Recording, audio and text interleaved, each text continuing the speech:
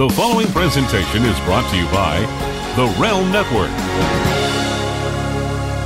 Hey, it's Chris Jericho. You're listening to the Rough House Podcast featuring the sexiest beast in all of Maryland and surrounding areas, the illustrious Chris and Marty. The opinions expressed in the Rough House Podcast do not necessarily reflect those of the WWE, Lucha Underground, Impact Wrestling, Ring of Honor, GFW, are they even still a thing?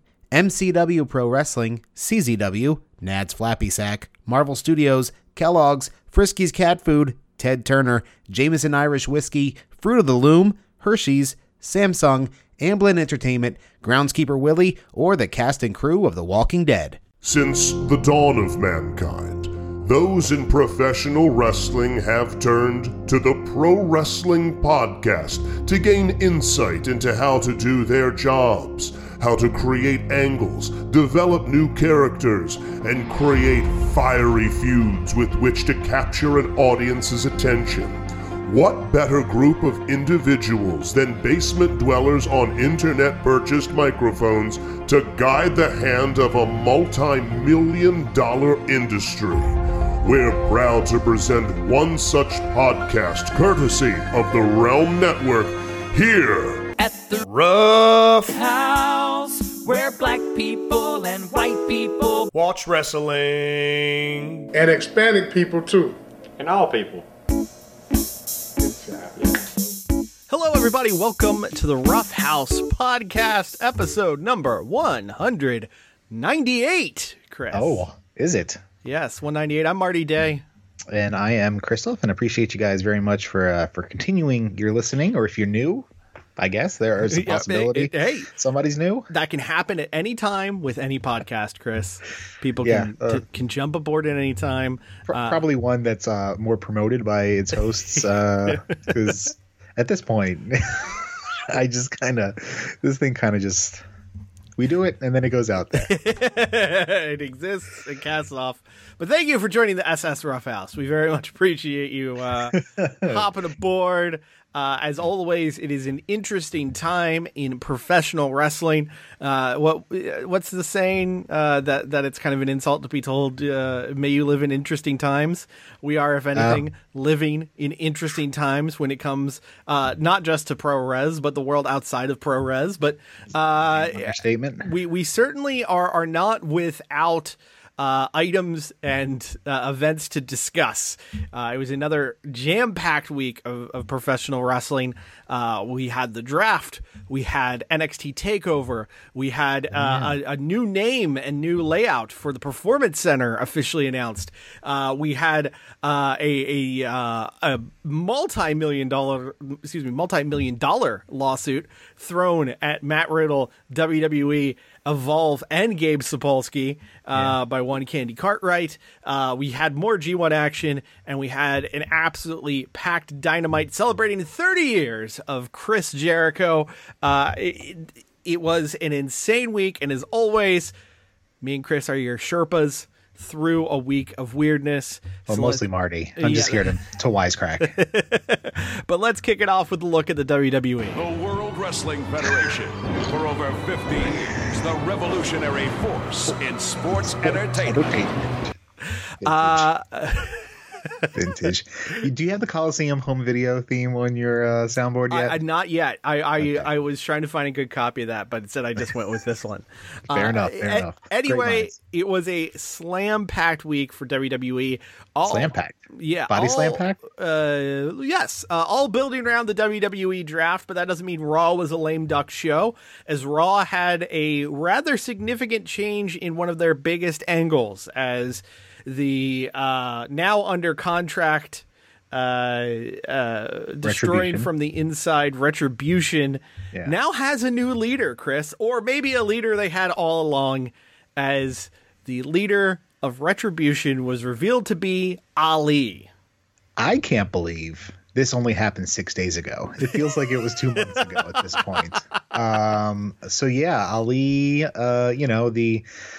there's a couple wrinkles to this story that are raising some eyebrows, at least my eyebrows, my bushy Italian eyebrows here. It's just, he was just a perfect underdog babyface. Yes. And then, they had this hacker gimmick, which was alleged to be him, which may still tie in at some point. Yeah, it perhaps. could. It absolutely could. But he, if you know anything about the guy, and he's talked at great length about this, I believe both on the air and, in interviews and such like that, he was a Chicago police officer. He is of Middle Eastern descent. Yes. So there's a lot of different things that make him this person, the person, not the performer.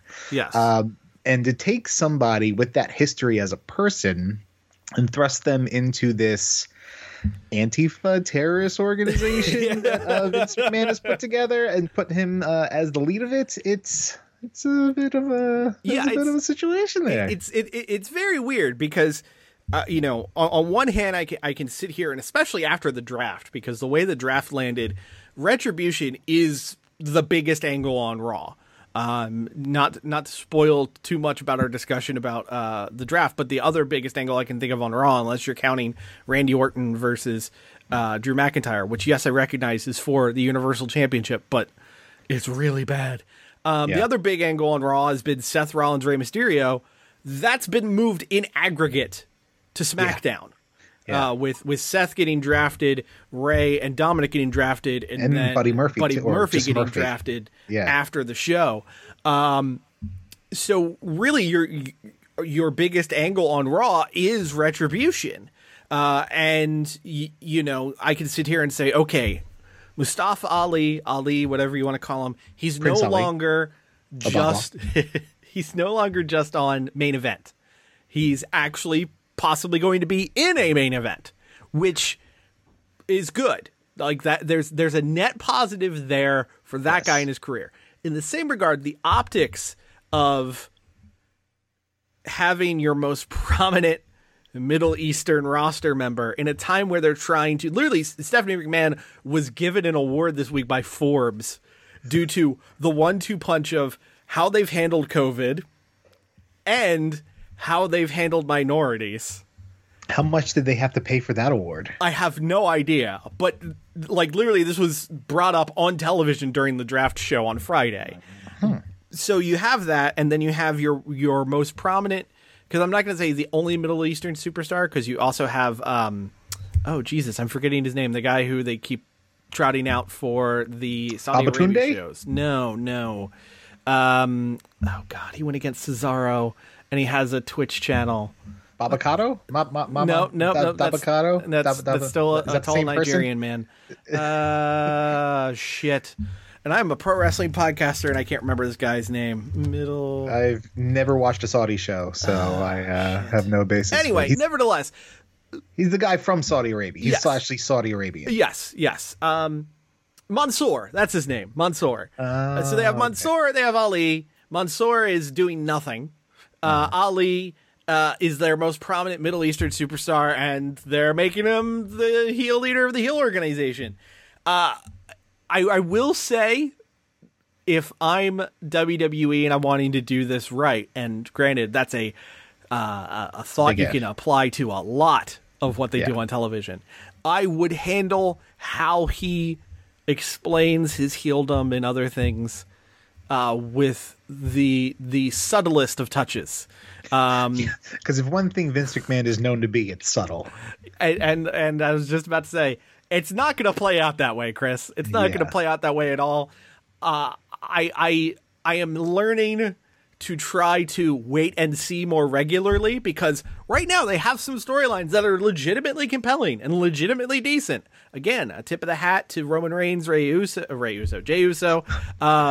And though parts of it are really cheesy, like the Aaliyah Murphy stuff, Seth versus Ray and Dominic has actually been a pretty well executed feud, all things considered. And that's still going on, though. Still going on for like which a couple is months crazy. now. Yeah, it's been going on since May, because that's when Ray got his eyeball popped out. That was May? May or June. Yeah, it's been some time. But even then, it's been compelling. It's been interesting. It's led to good matches, so I can't entirely shit on it. I just want this to work out, and I also would not be surprised if there's part of this that is WWE going, Dijakovic and Dio Madden are at their best when they're shit posting, so maybe they shouldn't be leading a heel heel stable because we actually need someone who can cut a promo and then not totally ruin it by doing, finger guns and zazzles on Twitter. Well, they're okay. I don't think I followed Dio Madden or seen any of his stuff, but T-Bar, is that Dijak? Yes. Dijakovic? Yes. He's got so many fucking names. Yes. The tall guy with the Feast Your Eyes. Will he still do the Feast Your Eyes? Is that RIP now? The only match they've had so far ended in a schmaz, so yeah. That was against the Hurt Business, I think. Mm-hmm. Okay. Who are heels, by the way. Right, yeah. Who are heels. There's that. Where did they land? Are they sticking on Raw? They are. We'll get to that when we talk about the draft. But I'm not really sure how that's going to play out. I will say there is also the weirdness that on Monday's draft, Retribution is in the draft. The unpredictable, chaotic riot group. So yeah. Yes, yeah. They are assigned to Raw because Raw wants to deal with the issue. SmackDown could conceivably go, you know what? We want those psychopaths on our roster. Let's do that. I mean. Look, there was kind of a meme about the Fiend last year about how you can't draft a murderer. Like, that's where we're at now, where I am to understanding kayfabe that Fox or USA is going, you know what we want? We want Antifa. We want... We want the protesters. We want the rioters. No, not the riot squad. No, don't move too fast, Ruby. We want the dipshits in masks on our brand. There's some slapdick masks too. I'm not sure how Fox as a whole would feel about that. So sure, okay, whatever. Yeah. Good luck, Vince. Good luck trying to pull this off. Yeah, we will see what happens. But what we do know is on Friday the draft kicked off for Raw and SmackDown. There were two separate groups broken down into who could be drafted on each night.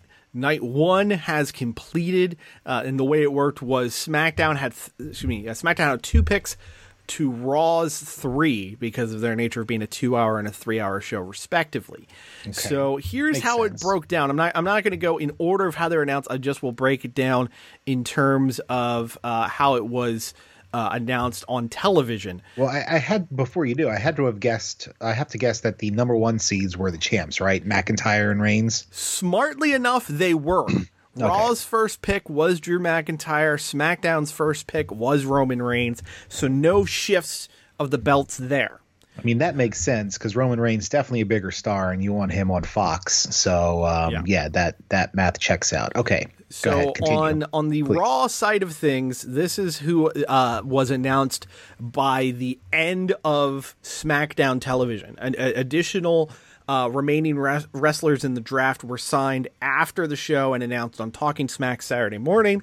So I will start with where we landed as of the end of Friday evening SmackDown. So for Raw, we had Drew McIntyre, Raw Women's Champion Asuka. So makes sense, locking it down there. The Hurt Business, so that's MVP, the U.S. Champion Bobby Lashley, Shelton Benjamin, and Cedric Alexander. Okay. AJ Styles moving over to Raw from SmackDown. To separate him from Heyman even further again. Okay. To do that, and also apparently his kid has football games on Friday night. Of course. There you go. AJ's all about those Friday night lights. Naomi being moved over from SmackDown to Raw, so that's a top pick for her. Very good. I'm hoping for the best there for Naomi. Yes, she will be separated from the Usos, which could be good or bad depending on how you look at it. The women's tag team champions and Shayna Baszler and Nia Jax. Okay. They're coming over, although it was explained within seconds of them being brought to Raw that they will still defend the women's tag belts against any team from any of the 3 brands. And of course, NXT was not part of this. So it makes no sense to draft them then. Ricochet staying on Raw. Okay. Mandy Rose staying on Raw.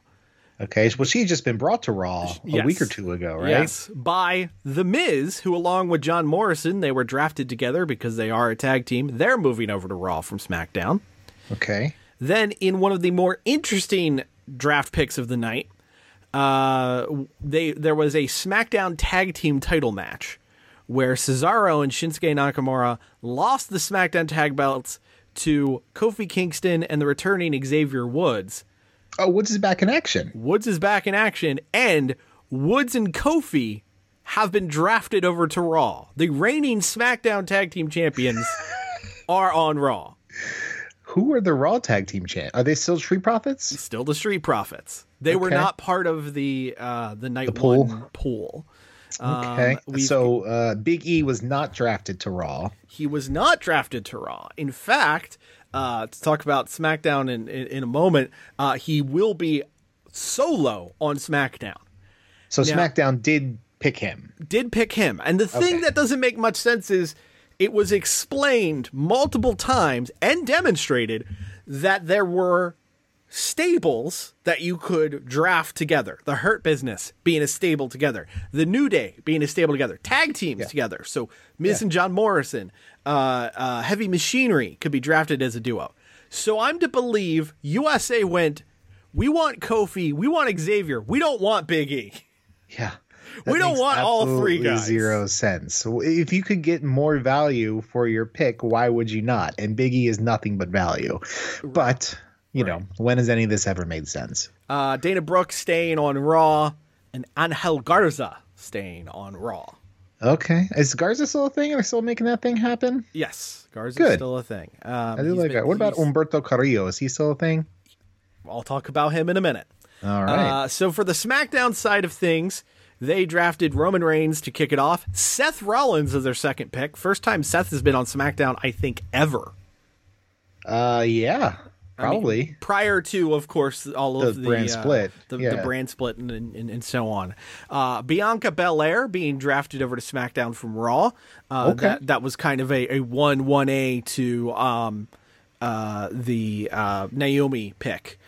Sasha Banks going to be staying on SmackDown, which is interesting because she officially is going to have a Hell in the Cell match with Bayley. So they drafted Sasha before Bayley? Bayley, I don't know if Bayley wasn't part of Night One. I'll have to take a look and see what I was going to say, because why would you not? Why would you not take your SmackDown Women's Champion as your first one of your first picks? It does not look like she was part of the draft pool for Night One, because I have a list of who was left over, which I'll explain where people went. Jey Uso drafted for SmackDown. Rey and Dominic Mysterio drafted for SmackDown. Big E drafted for SmackDown solo, and Otis was the final pick for SmackDown. He was also solo. Oh, Tucky. Yeah. Tucky Genetti. This broke down to the following remaining wrestlers in the Night One draft pool: Humberto Carrillo, Drew Gulak, Tucker, Mickie James, the Lucha House Party of Kalisto, Grand Metalik, and Lince Dorado, Murphy, and Shorty G. Now, the gimmick of this is Chad Gable. Yes. The gimmick of this is if you were not drafted, you were then a free agent and could sign wherever you wanted to. And the names that ended up being picked were Drew Gulak to Raw. Okay. Tucker to Raw. Murphy to Raw.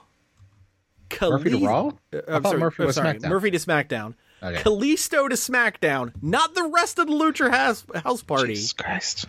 So this leaves open Mickie James as a free agent, Grand Metalik as a free agent, Lince Dorado as a free agent, and Shorty G as a free agent. Dollars to donuts, Chad Gable shows up on NXT on Wednesday.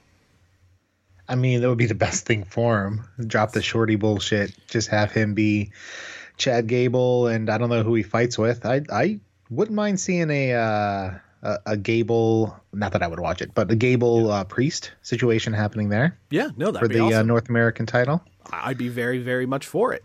Now, here's the full pool for Night 2, which will be on Raw on Monday.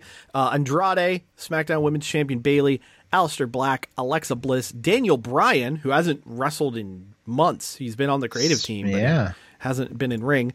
Carmella, King Corbin, Apollo Crews, Nikki Cross, Daba Kato, the team of Dolph Ziggler and Robert Roode. Wait, hold on. Apollo Crews? Yes. Isn't he part of Hurt Business? He is not. He's been feuding with them for 15 weeks straight. Oh, but okay. he Maybe is that's not why I part was of associating him with them, is because Yeah. that's all I would just see their names together all the damn time. Dolph Ziggler and Robert Roode. Elias, who we also haven't seen for quite some time. I think the last time we saw him was when he got thrown off that balcony. I forgot Elias existed as a human being. There you go. Eric of the Viking Raiders. Okay. Just Eric, though. Yeah, well, Ivar's out with neck convalescing. injury. Lacey Evans, Charlotte Flair, Jeff Hardy, Billy Kay, Lana, Keith Lee, Riddick Moss, Natalia, Titus O'Neil, Randy Orton, Kevin Owens, R-Truth, who is still the 24/7 champion, Retribution as a group, listed as Mustafa Ali, T-Bar, Mace, Slapjack, Reckoning, and Retaliation. And it might be someone new and or different as Retaliation, as word is that Mercedes Martinez's call-up to the main roster has been canceled. Really? Mm-hmm. Why? I'll give you 3 guesses, and the first 2 don't count.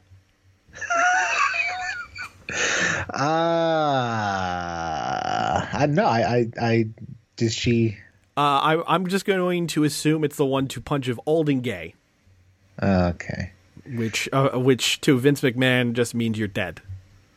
Well, I mean, why did you even bring her up in the first place? Great question. I think it's fucked up because she's an incredible talent. Yeah. But, that's just me. Anyway, Matt Riddle, the Riot Squad as a duo, Ruby Riott and Liv Morgan, Peyton Royce, Arturo Ruas, which is just a fun name to say. Who's that? I believe he had a cup of coffee on NXT and then got called up. I think he's mostly been seen in Raw Underground. Okay. Sheamus, the team of Shinsuke Nakamura and Cesaro, the Raw Tag Team Champions of the Street Profits, Angelo Dawkins and Montez Ford, who are I'm pretty sure they're going to SmackDown. They separated Naomi from her husband. Yeah. But Bianca Belair is married to Montez Ford. Yeah. And then what other couple wise do we have there? Zelina Vega, was she mentioned at all? She is later in the list. Yes. Okay. So they could all split right, her and Alistair. Yeah. Okay. What other couples are going on there? Andrade and Charlotte Flair. Oh yeah. Well, she's out of action currently, but she's part of the list, so I guess maybe she's coming back. Okay, interesting. Anyway, Braun Strowman, the returned as of Friday night, Lars Sullivan, Triple H getting deep in those likes lately. Yeah. Tamina, Akira Tozawa, who survived the shark attack. Zelina Vega, Bray Wyatt, and the Intercontinental Champion Sami Zayn, who I would assume would be staying on SmackDown because the U.S. Champion went to Raw. So you would assume, yeah. But assumption gets us nowhere. I wouldn't be surprised to see Owens and Bray Wyatt land on the same brand because that's a feud that's going on right now, and I do suppose that with Hell in the Cell, I believe this coming Sunday, a week from today. I would not be surprised to see certain matches built so they can take belts off of people occur as well.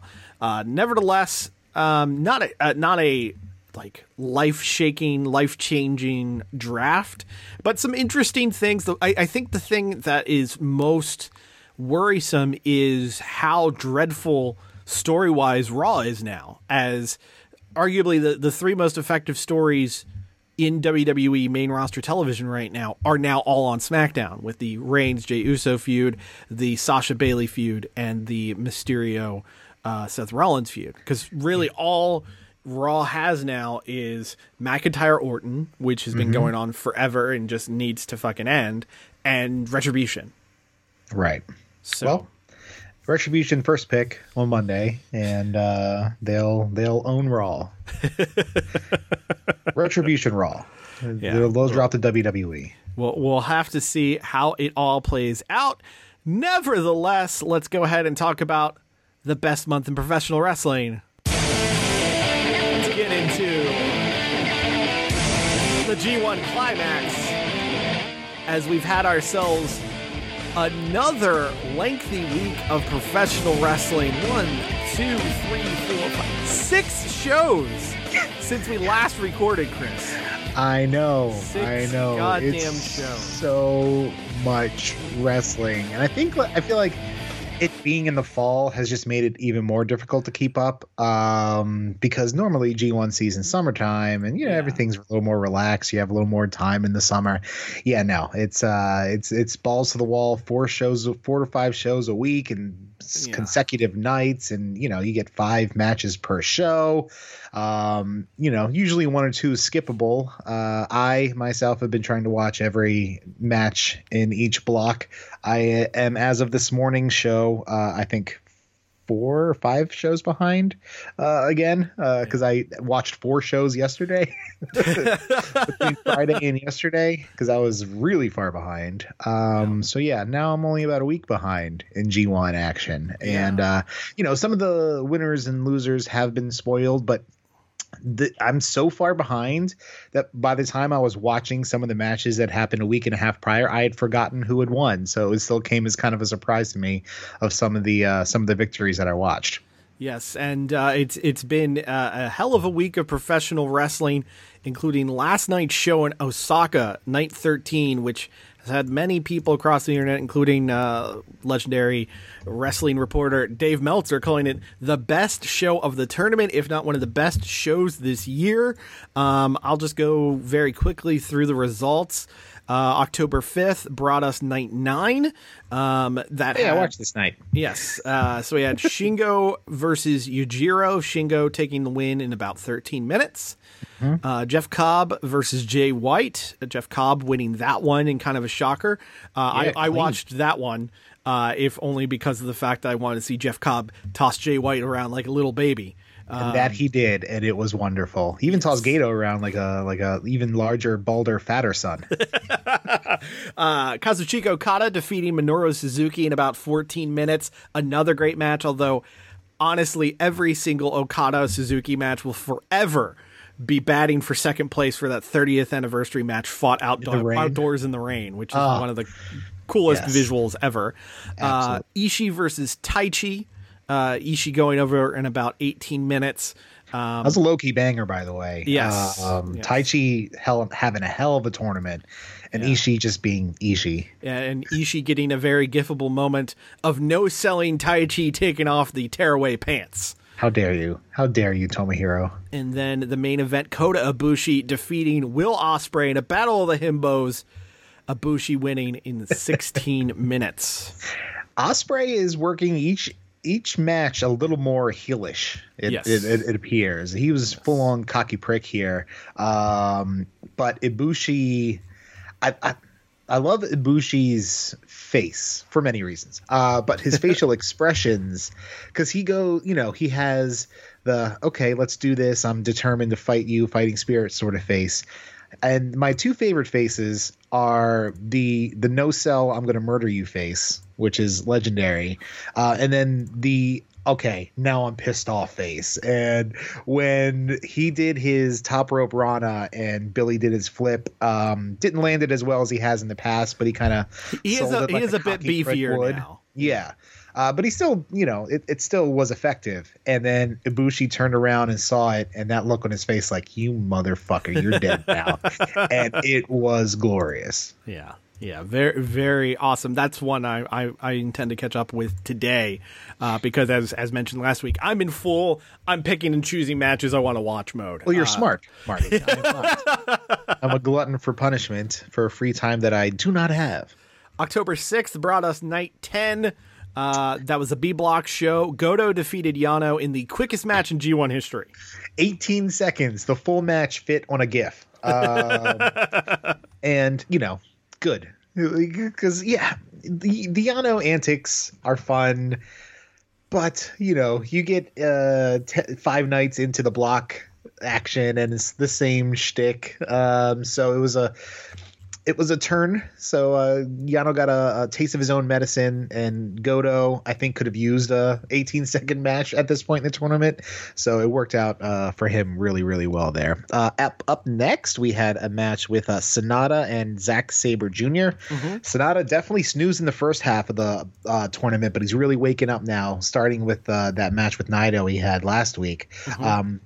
I enjoyed the match with ZSJ, and he went over clean here with I think a moonsault or 2, and then got the clean 1, 2, 3 on ZSJ. Yes, indeed.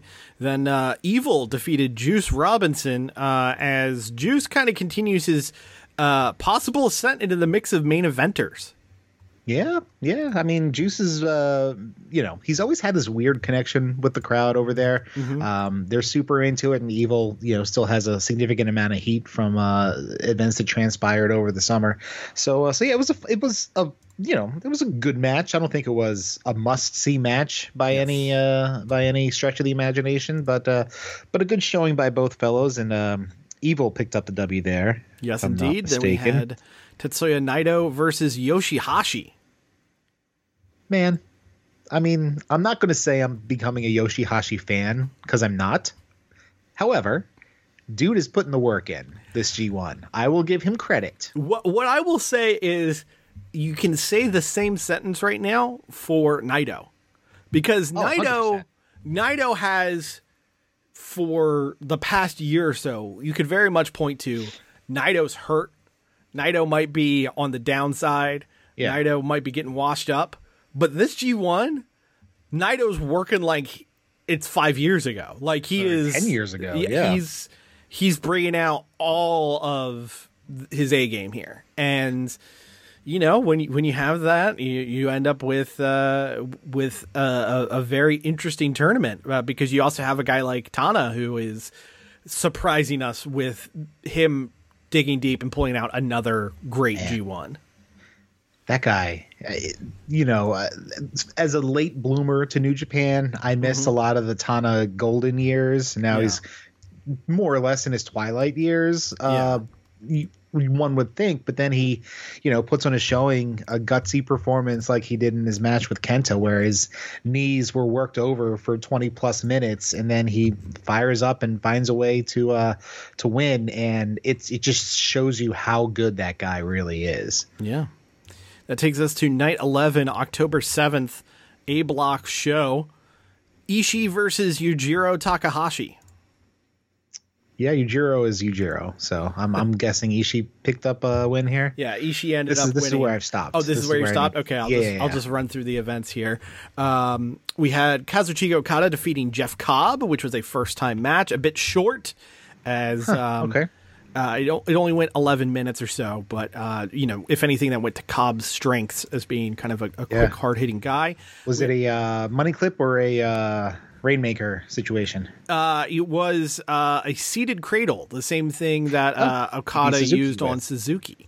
Gotcha. Speaking of Suzuki, after intermission, it was Will Ospreay versus Minoru Suzuki, which the internet raved about. Will Ospreay going over there. Jay White defeating Taichi in the next to last match. And then the main event of that show was a Christoph Like-a-Lot Battle for the Heart, as it was Shingo Takagi defeating Kota Ibushi in the main event. Oh, he beat Kota? He beat Kota. Oh, man, yeah. I'm very much looking forward to watching that. That's fantastic. Good for you, Shingo. Yeah. Night 12, B-Block night, we had Hiroki Goto defeating Yoshihashi. We had Zack Sabre Jr. defeating Toru Yano. They went 12 minutes. Wow, okay. Yeah. All right. We had Sonata defeating Kenta. We had Tetsuya Naito defeating Juice Robinson. Another match where it looked like Juice could pull off a big win off of one of the current main eventers. And then the main event was as heel versus face as you can get, Evil defeating Hiroshi Tanahashi. Wow, okay. All right. Yeah. Interesting. So, yeah, the Kenta Evil situation throughout this G1 has been interesting about who's picking up wins over who, and they had their match against each other sort of thing. So Evil beat Tana, whereas Kenta couldn't. Interesting. Okay. All right.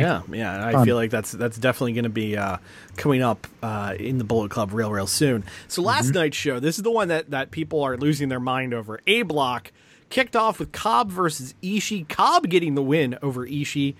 Good for him. The description was fast and uncompromising on the Wrestling Observer write-up. Okay. We had Jay White defeating Yujiro Takahashi. Shocker. We had Will Ospreay defeating Taichi. Okay. Kota Ibushi defeating Minoru Suzuki. And then the main event of Kazuchika Okada defeating Shingo Takagi. And then in the wee hours of this morning, B block show, Zack Sabre Jr. defeating Yoshihashi, Kenta defeating Toru Yano, Sonata defeating Juice Robinson, Hiroki Goto defeating Hiroshi Tanahashi in what has to be an upset. Wow. And then in your main event, Evil defeating Tetsuya Naito. Really? Yes. Wow, getting that win back. So with our final week of G1 ahead of us, tied 4 ways with 10 points at the top of the A block. Okada, Ibushi, Jay White, and Will Ospreay tied for second. We've got 3 with 6 points. Ishii, Shingo, and Minoru Suzuki. 5 with 6 points. The split was weird here. So 5 tied for second. Ishii, Shingo, Minoru Suzuki, Taichi, and Jeff Cobb all with 6 points. And at this point, mathematically eliminated with 0 points, Yujiro Takahashi. And then in the B block, a tie for first, as it's Naito and Evil with 10 points. A 3-way tie for second with 8 points. Zack Sabre Jr., Hiroki Goto, and Sonata. A 4-way tie for third place, as it's Yano, Kenta, Hiroshi Tanahashi, and Juice Robinson. And then mathematically eliminated at the bottom of the B block with 2 points, Yoshihashi. Yes. Well, that's okay. Yoshihashi has influenced that UFC fighter who had that ridiculous knockout last night. So you can sleep well, Yoshihashi. Good Lord. That's one of the greatest UFC knockouts I've ever seen. And the part that I find even more amusing is it was on the UFC equivalent of being on Velocity. It's Fight Island. God. If you OG538, if you have not seen the video, Chris posted a tweet about it. Yeah, it's incredible. If only for the sound of it, not just that's a hell of a smack knockout itself. Before I talk about NXT, real quick, the Collective continuing on this weekend. The Collective was supposed to happen during WrestleMania weekend, was unable to due to the cancellation of events, and for some reason they decided mid-October in Indianapolis, Indiana, is the weekend to run a shit ton of pro wrestling shows during the time of COVID. So far, so okay. The highlights we're talking about from that so far, I hear the For the Culture show, which was Friday night at midnight. All black wrestlers, all black talent, was apparently fantastic, including Too Cold Scorpio showing at 54 years old. He's still a better high flyer than 95% of those in the game today. He had a match with AR Fox, which was very well received. Oh, nice. We had yesterday afternoon Effie's Big Gay Brunch, which Twink Gauntlet. Yes, which included the Twink Gauntlet. And after the cancellation of one Priscilla Kelly, the ultimate Twink, Marco Stunt, filled in. The elite Twink. Yeah, I'm sorry, the elite Twink, Marco Stunt, filled in, had a match against gay superstar Effie, which included dildo boards, and a finish that included an ejaculating dildo coming in Effie's face. Yeah. That's pro wrestling in 2020, ladies and gentlemen. Exactly. Other things of note, I hear Lee Moriarty is the name to watch from this weekend. I've seen his name pop up a lot. Yes, he had a match for AIW against Alex Shelley that was very well spoken of, and last night during Joey Janela's Spring Break 4 had a match with Jonathan Gresham, which was very well received, and Gresham ended up after the match basically giving him an open invite to Ring of Honor at any given time. So good things for Moriarty there. Also from the Joey Janela show, we had a surprise appearance from Orange Cassidy as he defeated Ricky Shane Page in about 8 minutes. He was a surprise appearance at the top of the show. And in the main event, Ricky Morton at 64 years old beat Joey Janela. He put over Ricky Morton? Yes. Of course he did. Good for you, Joey Janela. The Collective continues tonight with the big show being the Bloodsport show put on by Josh Barnett, main evented by Jon Moxley versus Chris Dickinson. So yeah, and as we just went through this, there was a number of AEW contracted talent that has appeared this weekend. Yeah. So we're gonna see how this pans out because as we were texting yesterday, I feel like this could be the turning point in Big TK allowing AEW talent to work indies if this is in fact revealed to be some sort of super spreader event with Now's not the time to be running indie wrestling shows, y'all. I've said it before. I mean, some of it's cool to look at, and you can definitely say people were socially distanced for most of the shows. Don't know so much about Spring Break, and it'll be interesting to see how it looks for Bloodsport. But I don't know. My thing, an indie wrestling show, probably not that bad. 15 consecutive indie wrestling shows in the same place with a lot of different people coming in and out and crowds. That's probably where we're going to run into some issues here. I'm not sure of any kind of testing protocol happening there, if any. I think for the performers, no doubt, but in terms of the audience, maybe they're checking temperatures at the door. I don't know.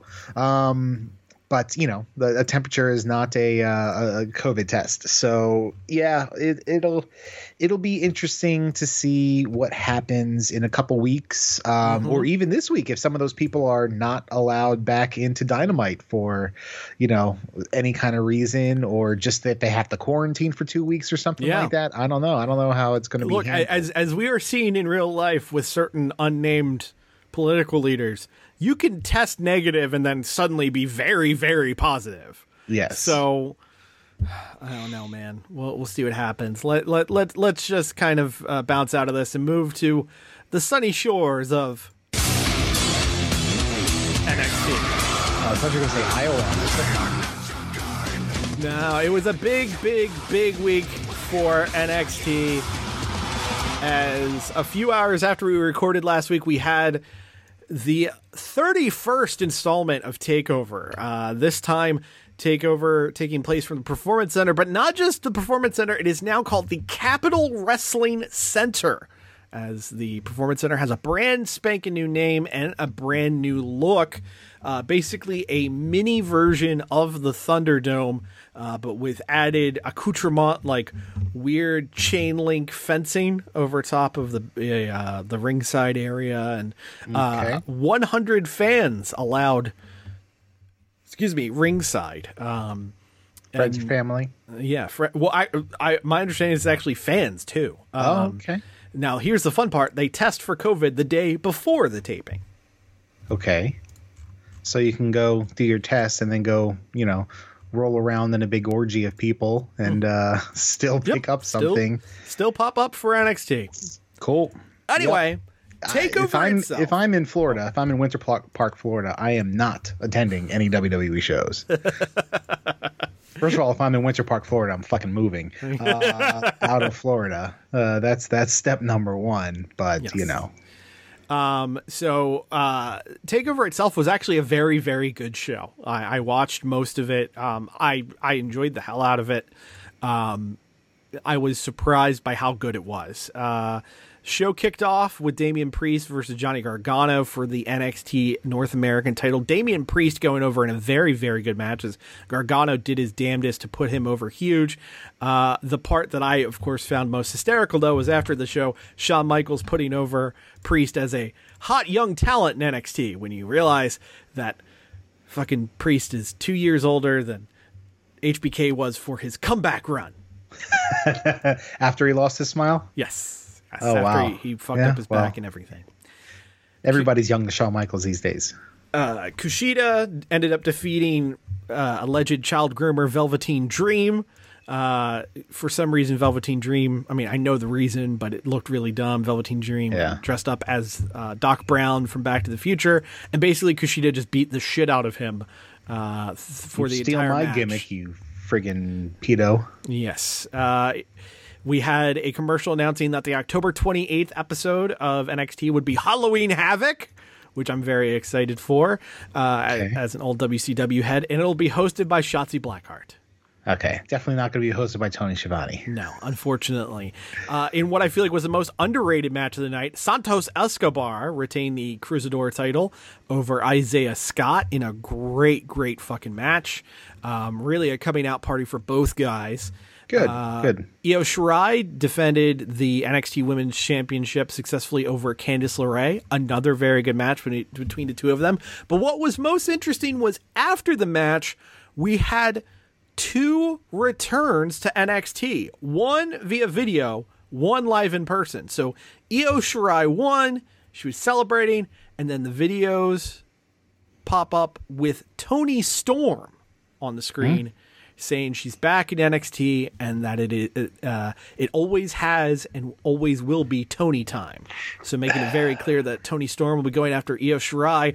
But as soon as that vignette ended, we saw another one as it was revealed who was the former champion returning to NXT.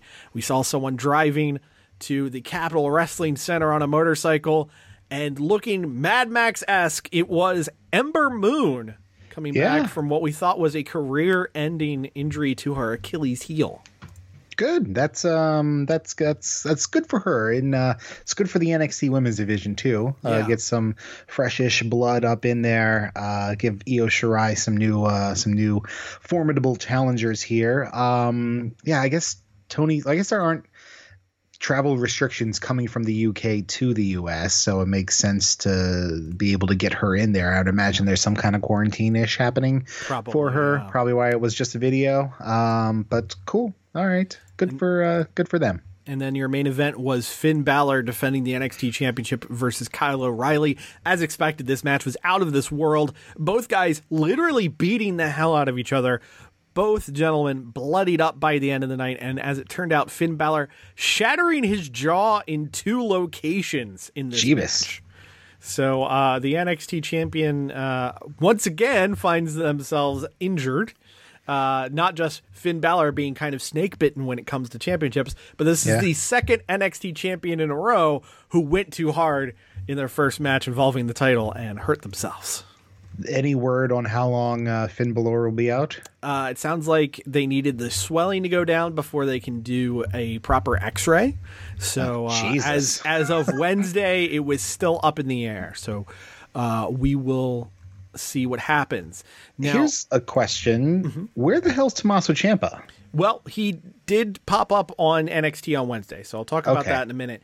Okay. Post the match, Ridge Holland popped up. And Ridge Holland has slung over his shoulder a knocked out Adam Cole, much to the worry of the remaining members of the Undisputed Era.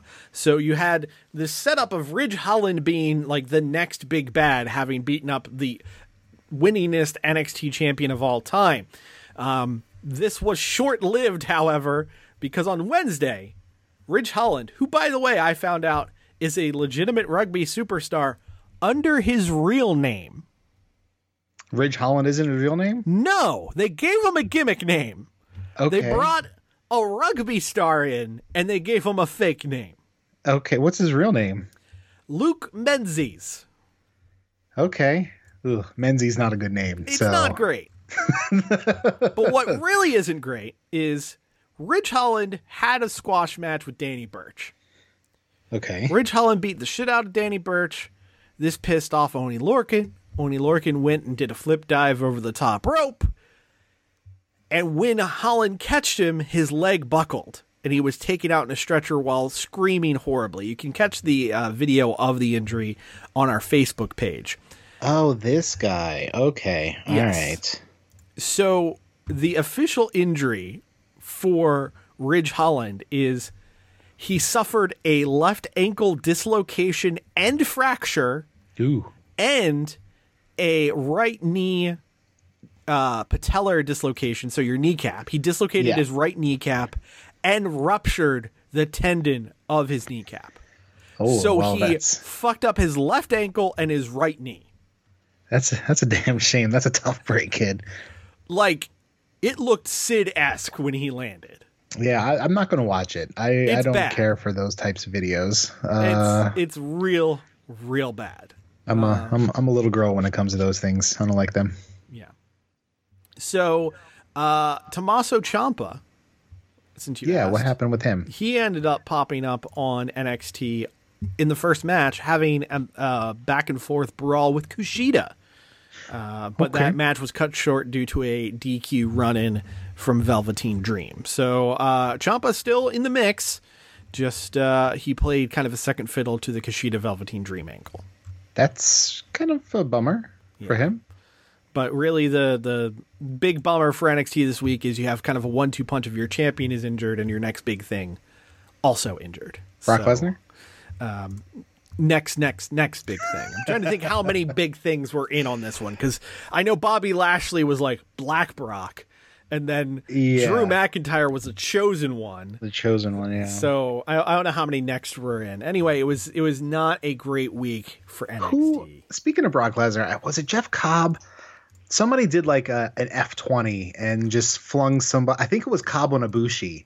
Yeah. He did like an F5, but he got like 3 rotations out of Ibushi, and Ibushi landed like flat on his chest, didn't put his arms down for protection because Ibushi's a madman, and it was a glorious, glorious spot. It was glorious, very glorious indeed. Also glorious this week, Chris.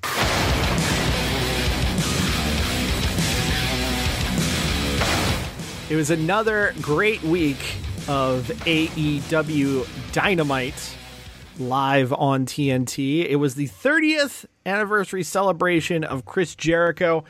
Since you did not watch the show, I'm just going to very quickly run through the results instead of our standard back and forth. Kickoff of the show, Brian Cage defeated Will Hobbs, retaining his FTW title. Okay. Very, very good match. Really, really enjoyed that. Post-match, Ricky Starks and Taz, who were on commentary, joined Brian Cage in the ring. Taz cut a promo saying Hobbs was very impressive, and he said you have 2 options. You can join Team Taz, or you're going to get beat down, and that caused Darby Allin to run out and make the save. Darby. So the feud with Darby, Hobbs, and Team Taz continues. Okay. We had a series of video promos over the course of the night to celebrate the 30th anniversary of Chris Jericho. Many names involved here, but one was very interesting. So you had your D-list celebrities like Dennis Miller and Kevin Smith. You had your musicians like Slash and who was it? Gene Simmons and Paul Stanley. Simmons from Kiss. For some reason, Bully Ray popped up. Really? Yeah, he showed up with a video. Shaquille O'Neal sent one in. Lars Ulrich sent one in. Don Callis sent one in. The one that made me super excited, Ultimo Dragon sent one in. Yes, Lance Storm sent one in. But the one that everyone was all literally a Twitter about was Hiroshi Tanahashi pops up. The ace. The ace standing in front of the lion mark. Wishing Jericho happy 30th anniversary in professional wrestling. And what was also interesting is over the course of the night, we had 2 promos for next week's big world title match between Lance Archer and Jon Moxley. Both gentlemen referring to their prior death match earlier this year at Wrestle Kingdom. Which was awesome, by the way. Which was awesome. But more importantly, they had still photos, quote unquote, according to the graphic in the lower left, provided by New Japan Pro Wrestling. Really? For those. Now, what I would advise, Chris, if you're skipping around on this, definitely take time to watch the Mox promo. Because the Mox promo is peak Mox promo. He like by the end of the promo, he's literally just sitting at the end of a bar drinking shots. And it is the most laid back yet serious promo I've ever seen out of the guy. I adored it. It's short, sweet, and to the point. He's not doing his shoulder thing? He's not doing his shoulder thing. Okay, good. And also he needs a lay back on the also shoulder. he cut a little line at the end and he said, and you know what? No matter what happens, Lance, it's like you always say, everybody dies. So you just burying his catchphrase. I love it. Well, it wasn't to me. It wasn't so much burying. It's just giving it that extra inflection of just like, you know what? I might get killed in this. Yeah. I thought it was really good. Okay. Hypothetical question for you, friend. Yes. You are at a bar. You're bartending. Yes. Okay. And Jon Moxley walks in. What do you think he's ordering from you? Shots. Of? Probably tequila. He seems like it's a tequila guy. That or just straight beer. Like I don't see him as being a like a mixed drink guy. He's not ordering a Cosmo for sure. No. Maybe a whiskey shot, perhaps. Yeah, I could see whiskey too. But yeah, he strikes me as he's a straight alcohol or a beer guy. What about Lance Archer? Lance Archer walks into a bar you're working. What do you think? The big man? I could see him not drinking at all. Now that I think about it. Straight edge Lance Archer? Not so much straight edge. More, I'm training and alcohol doesn't give you muscles. He's from Texas, though. Right? That's true. Then that's a fair point. Then it's probably just straight beer for him too. Like I don't see him as being a fancy guy. The thing about beer is there's too many carbs in beer, so I feel like a whiskey or some kind of straight liquor, fair point. Probably some kind of brown liquor is the way to go. Yeah. I wonder if your unhinged animal John Moxley, in his house in Las Vegas with Renee has this like wonderful subterranean wine cellar. Yeah. Chateau Marmont, which is to be fair, hotel, John Moxley is the same guy who started his Chris Jericho big shoot interview by saying, "Chris, let me give you an amuse-bouche." That's true. He did, and I popped for that, and we'll continue to because maybe part of the time he spends bonding with his wife is watching Top Chef. Yeah, I want to imagine him being for one of the quick fire challenges, being a judge for one of those, and then locking Tom Colicchio in the fucking Dirty Deeds and dropping him. I don't know the likelihood of this happening, but it just struck me, and I recognize the Venn diagram besides you and I of people who watch pro wrestling and watch the Chef Show is probably not a very big one. Well, but us.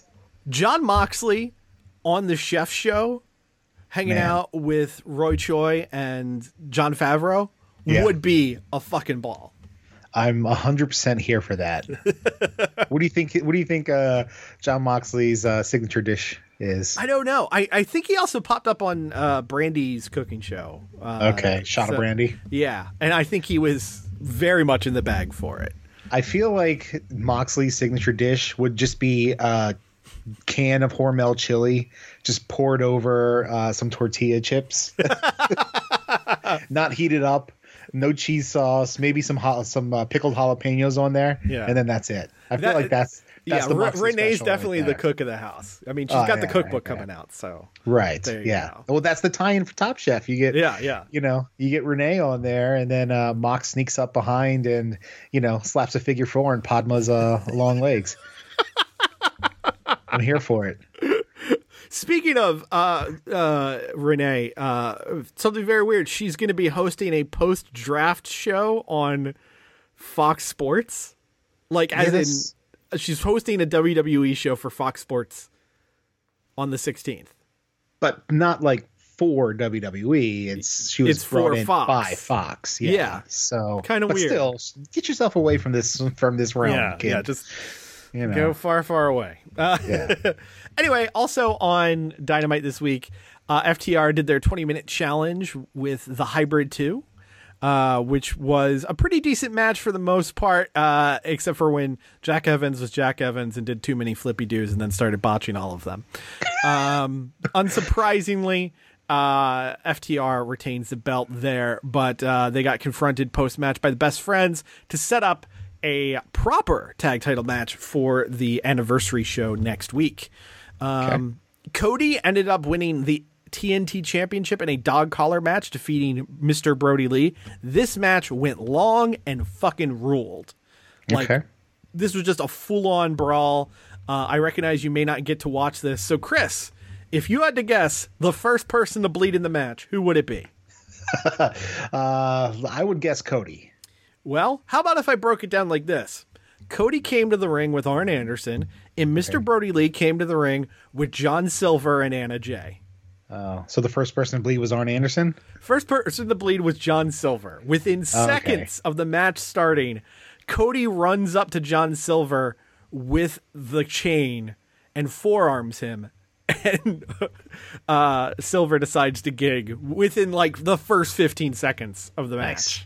Very nice. So it put it over pretty strong. It was a very, very good match. It was, I I could sit here and I can hem and haw appropriately so about whether it was too early for Brody Lee to lose the belt, but he got just destroyed in this match. I mean, both guys got destroyed in this match. It was a sick, plunder-filled match.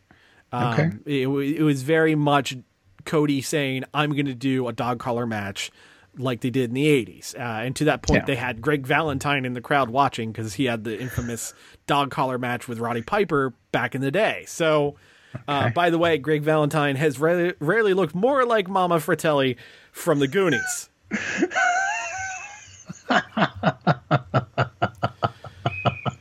You're welcome. Man, that's a great out.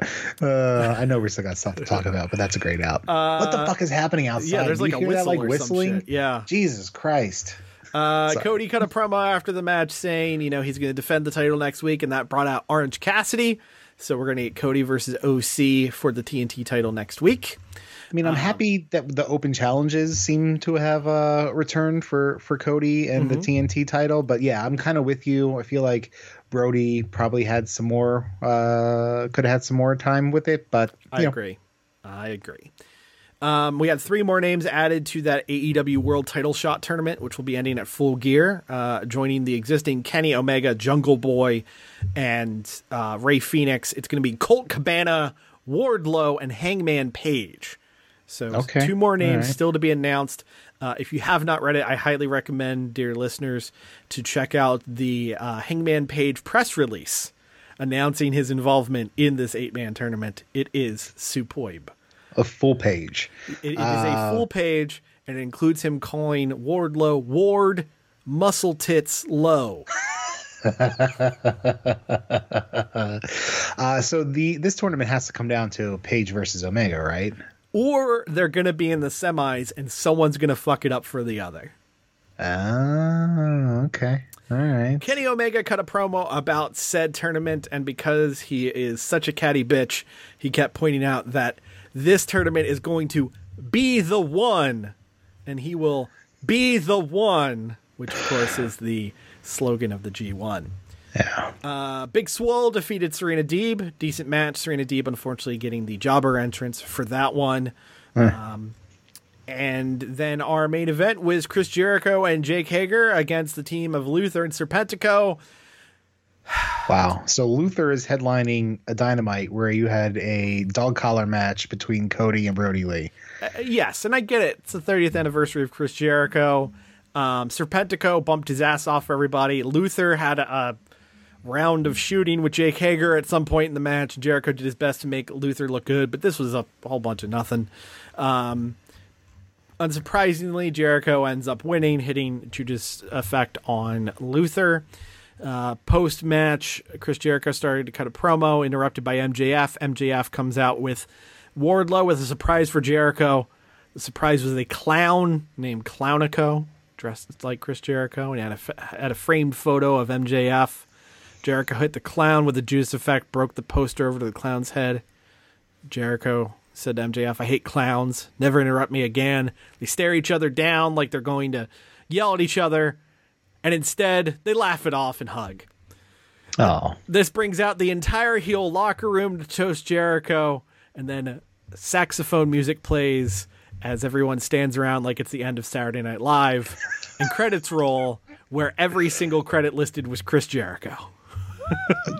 That's kind of funny. And that's how they ended the 30th anniversary. Next week, absolutely packed show, as we've got Moxley versus Archer for the world title, Cody versus OC for the TNT Championship, Best Friends versus FTR for the Tag Team Championship, and for the Women's Championship, Hikaru Shida is going to be defending against Big Swole. They are packing the anniversary show for sure.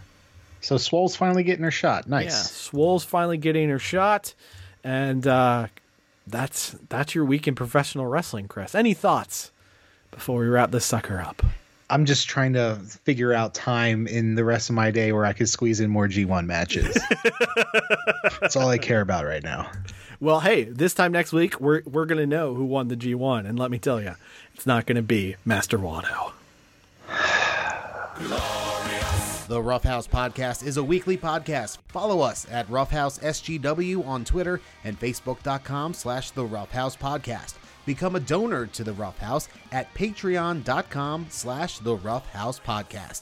And check out our videos at YouTube.com/UCEGJ21N lowercase w capital G lowercase k capital P M lowercase l capital D N 7 lowercase c 3 lowercase r lowercase f U V Q.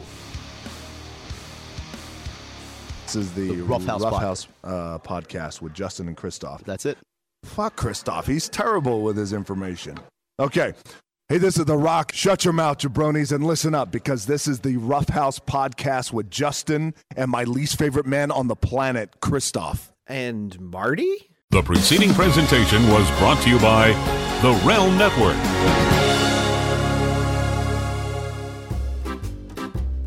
Never to be outdone by the Frito-Lay's Corporation, the WWE is proud to announce a line of snack chips for you, the WWE Universe.